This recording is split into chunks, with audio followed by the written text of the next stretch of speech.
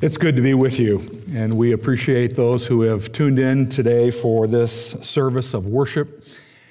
And as we prepare for this Passion Week, that we trust that this time together will prepare you for this week as we remember the death, crucifixion, and of course, a week from today, the resurrection of our Lord Jesus Christ this Easter.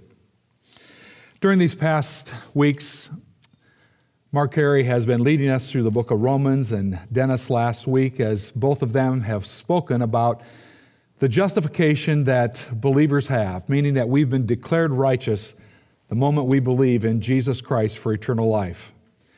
And the Apostle Paul, as both Dennis and Mark have referred to, make reference to Abraham. And it was Abraham who believed God, and it was counted to him for righteousness. Today, I would like to pick up this subject of Abraham himself, and we'll be departing from Romans this week and moving into another book, the book of Hebrews, but continuing the theme of faith, but this time, not faith that justifies, but once a person that has believed, they have been justified. They now enter into a walk of faith day by day. The book of Romans, of course, is going to teach us much about what that includes in the Christian life and in the Christian journey. Bow with me, if you would, for a word of prayer. Our Father in heaven, we thank you for the opportunity to be able to meet. Even though it's not meeting in the way that we would prefer, we're grateful that we do have the opportunity to connect in this way. And Father, I pray as we look into your word that your promises will give hope. Your promises will give stability in uncertain times, because we truly do go to you, who is the one in control of all things, and your Son, Jesus Christ, who is the same yesterday, today, and forever. In Jesus' name I pray. Amen. John Eldredge, in his book called All Things New, says this: in an untethered world, we need a hope that can anchor us. Hope is unique. Hope looks forward, anticipating the good that is coming. Hope reaches into the future to take hold of something we do not yet have, may not yet even see. Strong hope seizes the future that is not yet. It is the confident expectation of goodness coming to us. It might be helpful to pause and ask yourself, how is my hope these days? Where is my hope these days? Optimism is not going to cut it. Trying to look on the bright side isn't going to sustain us through days like we are living in. Given how critical hope is to our lives, the most urgent question has to be, where is the hope that can overcome all the heartache of this world? He wrote those words in 2017, and how appropriate they are in the spring of 2020. Today we want to look at that very subject of looking ahead to the future. And my attention, or our attention, I would say, I'd like us to focus in Hebrews chapter 11. As Abraham is made reference to in the book of Romans, he is also referenced in the book of James, and he's also referenced in the book of Hebrews. And it's in that passage that I would like us to turn today. Hebrews chapter 11, verses 8 through 10. Let me read it. By faith, Abraham obeyed when he was called to go out to the place which he would receive as an inheritance. And he went out not knowing where he was going. By faith, he dwelt in the land of promise as in a foreign country, dwelling in tents with Isaac and Jacob, the heirs with him of the same promise. For he waited for the city which has foundations, whose builder and maker is God. If you remember last week's message, Dennis spoke about faith in a promise. That's what faith is it's a confidence in something that we yet don't see, but a promise that has been given. The promise of eternal life through faith in Jesus Christ is a faith that justifies. But there are additional promises that God has called us to believe. And those things are in the Scriptures for us to anchor ourselves into hope, because we have promises of a very bright future. And Abraham's story serves as an example. As we move into this particular passage of just 3 verses, I'd like to make basically 3 observations about Abraham. First of all, we find in verse 8, it says that he went out to a place which he would receive as an inheritance, and when he went out, not knowing where he was going. Abraham dwelt in Ur. It was on the plain of Mesopotamia. He was called by God to another land, the land of Canaan. But Abraham did go in faith. It wasn't a land that he had gone before. It certainly wasn't the vacation spot of the world. He lived in Ur, a city that was founded in 3800 BC. It was the urban center of the ancient Near East. Archaeological evidence proves that there were luxury items that people enjoyed in the city. It was on the port of the Persian Gulf, and the findings of precious metals by archaeologists give evidence of the fact that there was foreign trade that was taking place. It was a prosperous city. Even cuneiform texts reveal that they had a very complex legal and economic system. Ur was no backwoods little village. Ur was a prosperous city, a prominent city. And may I say, it would have been a comfortable city. And this is where Abraham was living when God calls him. And God removed him from the familiar to the unfamiliar. As Abraham in faith packs up and moves to Canaan, the text tells us he goes to a place that he had not gone before, a place that he did not know where he was going. God removed him from the familiar to the unfamiliar. But also, God removed him from his comforts to tents. Look at the next verse. By faith, he dwelt in the land of promise as in a foreign country, dwelling in tents, with Isaac and Jacob, the heirs with him of the same promise. He went from likely ease and comfort into living a nomadic life, living in tents, sacrificing the comforts of his day and the leading city, or at least one of the leading cities of the ancient Near East. God removed him from his comforts to live in tents. But God did something else through this whole process.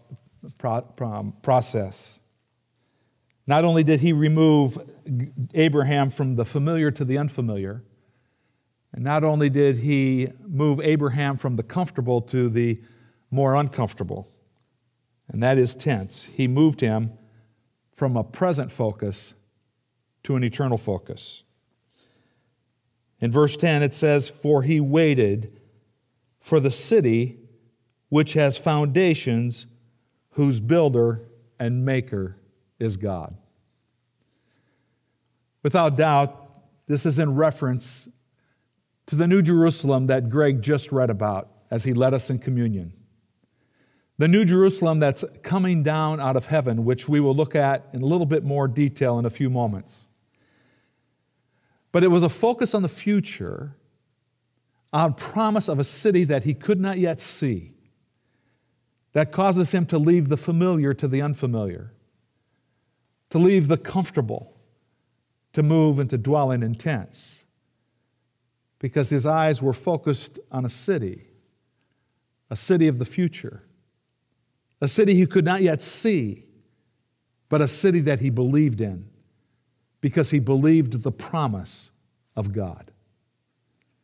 A city whose foundation is from God, whose maker is God. As we look at Abraham's journey, we move into our own. Zane Hodges, a professor of New Testament Greek and exegesis for 28 years at Dallas Seminary, wrote these words on this passage: that the reader should look forward to the world to come and treat their present experience as a pilgrimage is a lesson enforced by the life of Abraham. This great patriarch lived like a stranger in a land he would later receive as his inheritance. So also would the readers inherit if they, like this forefather, kept looking forward to the city with foundations, a reference to the heavenly and eternal Jerusalem. As Abraham was called on a journey of faith, we know from the New Testament writers that as believers in Jesus Christ, we are too. And friends, there are no two journeys exactly alike. None of us face exactly the same time frame of events in life, the same circumstances. We don't all face the same trials or difficulties or joys and celebrations.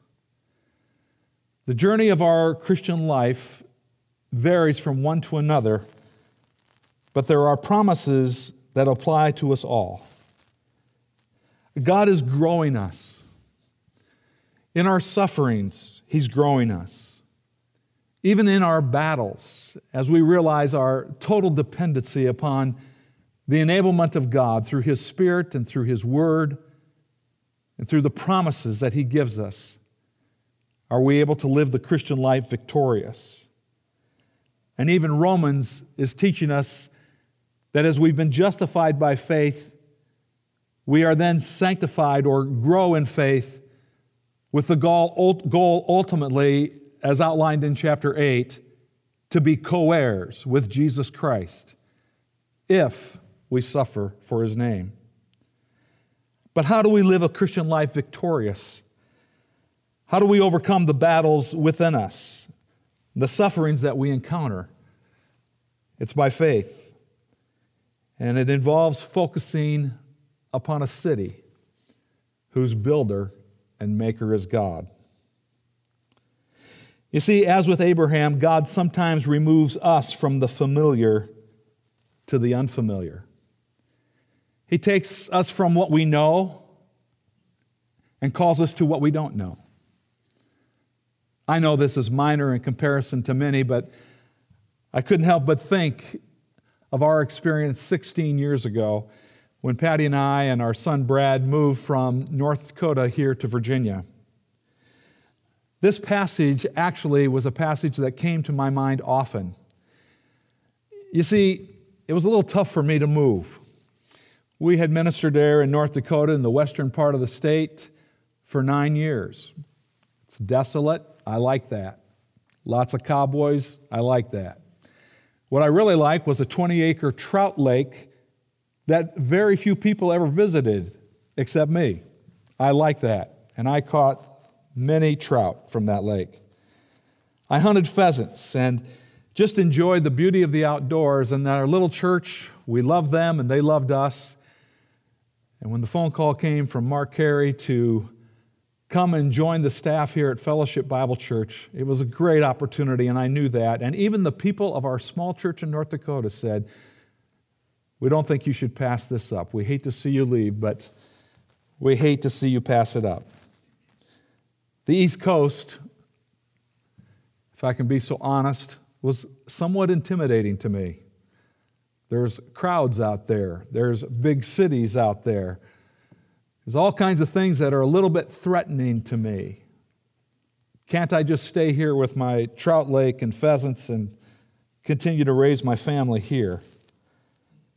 But I knew without any doubt that God was calling us to Winchester, Virginia. He was moving me from what was familiar. He was moving me from what was comfortable. And He was taking us to the unfamiliar. This passage came to my mind often as driving that U-Haul truck halfway across this country. And God often removes us from the comfortable to the uncomfortable. All of us right now are experiencing together something that's not comfortable. Isolation, quarantine is getting old. We miss people. Some people around this world, as Scott McManigal made mention earlier in this service, are suffering in much, much greater ways. They're going as a part of their journey. But as Scott also shared, it's part of the journey that God has called us to. And as the Church of Jesus Christ, believers in Jesus Christ around the world, it's part of the journey that He has brought us to be lights for Him. That we can be avenues of His lights to a dark world that is coming to a greater recognition each day of our total inability to solve our problems. We can't find leaders who give solid answers because they don't have solid answers. There's optimistic thinking across our television screens, but it's empty because it doesn't contain substance. The substance of something that is truly hopeful. The substance that has meat to it is found only in the Word of God. That we have a God who is in control. We have a God who is taking believers on a journey. We have a God who continues to accept new people into His family as they hear about Jesus Christ. And we have a God who is bringing the culmination of earth's events eventually to a close. Whether it's going to be soon or hundreds of years away, we do not know. But it's a hope that we have that's solid because we know what the end is, as He has communicated it very clearly in His Word. In a practical level, in people's individual journeys, God takes them from the comfortable to the uncomfortable. They take them from a happy married life now to living alone. Their sweetheart has gone before them to the Lord. Some are going into the uncomfortable aspect of reduced income or loss of jobs. For others, God has called them into what is not real easy for them, and that is to make contact with other people, maybe next-door neighbors, because they feel that tug in their heart from God that these people need to know Jesus Christ. And to get out of the comfort zone of our own little world, but to move in to a world that desperately needs to hear about Jesus. Others are called to suffer in various ways. God has designed that He would be using trials in their lives in special ways. He has moved them from the comfortable life of health to now sickness, difficulty, or unemployment. I know that some of my own colleagues who would not want me to mention their names, so I won't.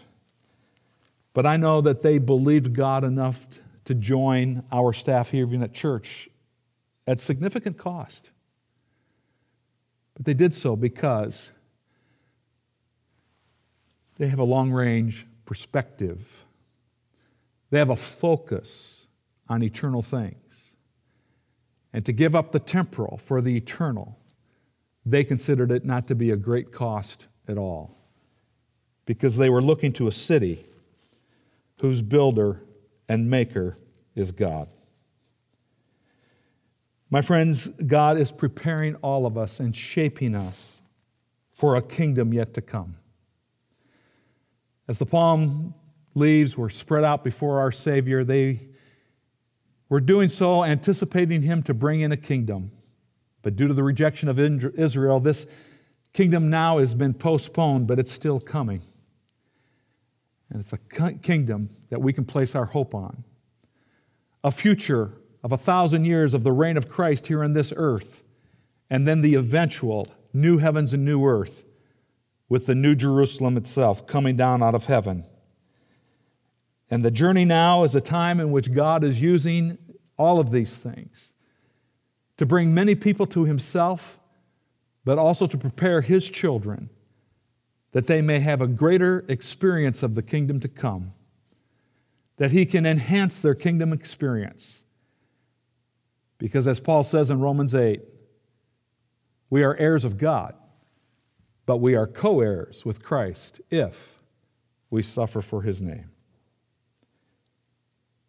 The journey of Abraham certainly is applicable to the journey of each of us. He has moved us from the uncomfortable, or from the comfortable to the uncomfortable, and he has moved us and is moving us to an eternal focus. My friends, this book, the Bible, is filled with promises about those matters pertaining to eternity and to the future, even on this earth. We have a couple of young men in our church who are taking the mentorship program, and they've done some reading on the subject of eschatology. That's the doctrine of last things. And I asked them just this past week, where are your thoughts on the subject? What do you believe? Where are you at in your journey of studying these things about prophecy in the future? And they said this, both of them said this. They said, well, one thing for sure is recognizing just the sheer amount of material in the Bible about the subject warrants our attention, and God must want us to know it. Did you know that 1/4 of the Bible are prophecies about the future? Not just that we can become knowledgeable and fascinated by these things, but knowing the specifics, knowing the details, knowing the beauty of what's going to take place, knowing of the hardships that this world is going to experience. Just knowing these things produces hope. It's something we can wrap our eyes around, our arms around. It's something that we can grab onto. And ultimately, the new earth with the new Jerusalem, a city whose builder and maker is God. It's important for us to examine these things because in doing so, it cut ties with the now.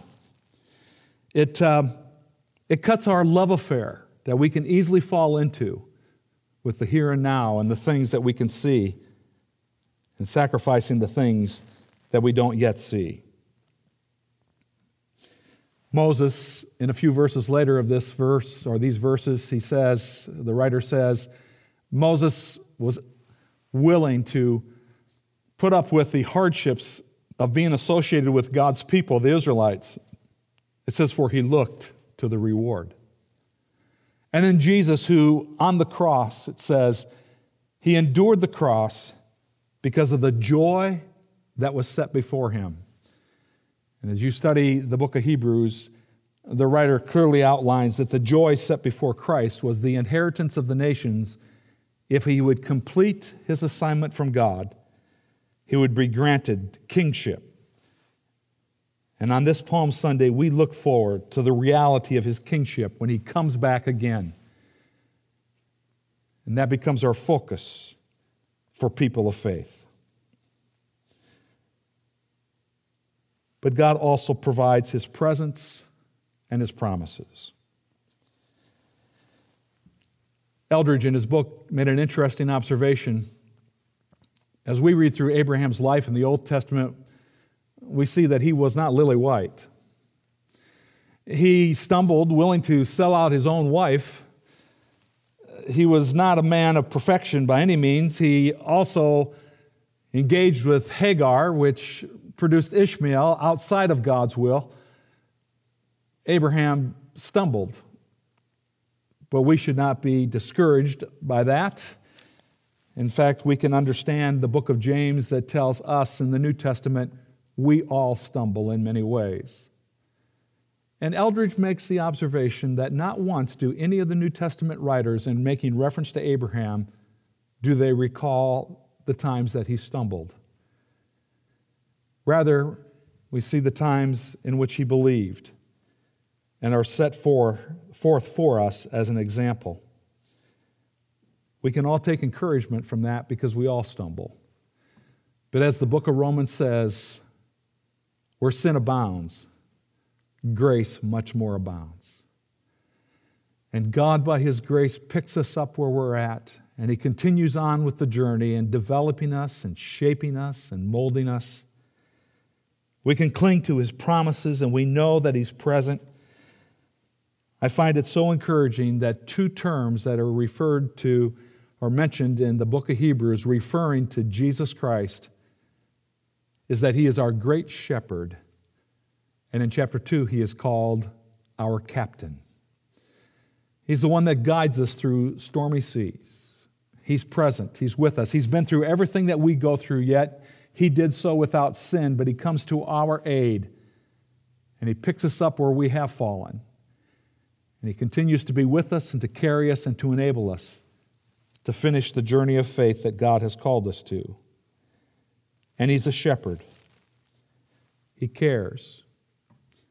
He provides. He knows our situations. He knows the needs. He hasn't forgotten. And on this journey of faith, we can take comfort that He's the great shepherd of the sheep to each one of us individually. During these difficult times, we also have opportunity to be able to be used by God in the lives of others. As Scott outlined in some of the needs of our international leaders, but even locally, we have the opportunities that God has given us to be generous, to share the love of Christ by assisting other people in whatever ways that He has given us those opportunities. He provides His presence. He provides His promises. He provides His grace. And He provides us opportunities. Right now, we're in our tents. We kind of got a little cabin fever this week. And before we went too stir crazy, I said, Patty, let's just go out for a ride. Virginia is in all of her glory right now in the springtime. So we got in the car. We went to an area in Frederick County that we actually had not been to, even though we've lived here almost 16 years. And we saw some incredibly beautiful houses, large yards, lanes that were boundaried in by Bradford pear trees that were in full bloom, and the red buds are starting to come out, and the crabapple trees, and just very glorious. But folks, I want to remind us that there is a city in the future that even Virginia in the springtime, in the wealthiest sections of our community, pale in comparison. It's a city whose builder and maker is God. I've been to Jerusalem 10 times. And frankly, I enjoy the time up in Galilee much more. Jerusalem is a busy city. I certainly wouldn't think and say that it's a clean city. It's a noisy city. But the Jerusalem that is to come is much, much different. I thought I would read today about the New Jerusalem. Greg had already read the first verses about no more pain and sorrow and tears. And let me pick it up as I read the description. And I'd like to ask you, whether in your living room or family room or wherever you happen to be, to just pause, maybe close your eyes, and just listen. And try to imagine the city that we have before us. Then one of the 7 angels who had 7 bowls filled with the 7 last plagues came to me and talked with me, saying, "Come, I will show you the bride of the Lamb's wife." And he carried me away in the Spirit to a great and high mountain, and he showed me the great city, the holy Jerusalem, descending out of heaven from God. Having the glory of God, her light was like the most precious stone, like a jasper stone, clear as crystal. Also, she had a great and high wall with 12 gates and 12 angels at the gates, and names written on them, which are the names of the 12 tribes of the children of Israel. 3 gates on the east, 3 gates on the north, 3 gates on the south, and 3 gates on the west. Now the wall of the city had 12 foundations, and on them were the names of the 12 apostles of the Lamb. And he who talked with me had a gold reed to measure the city, its gates and its wall. The city is laid out as a square. Its length is as great as its breadth. And he measured the city with the reed, 12,000 furlongs, which is about 1,500 miles. Its length and its breadth and its height are equal. Then he measured its wall 144 cubits according to the measure of a man, that is, of an angel. The construction of its wall was of jasper, and the city was of pure gold, like clear glass. The foundations of the wall of the city were adorned with all kinds of precious stones. The first foundation was jasper, the second, sapphire, the third, chalcedony, the fourth, emerald, the fifth, sardonyx, the sixth, sardius, the seventh, chrysolite, the eighth, beryl, the ninth, topaz, the 10th, chrysoprase, the 11th, jacinth, and the 12th, amethyst. The 12 gates were 12 pearls. Each individual gate was of one pearl, and the street of the city was pure gold, like transparent glass.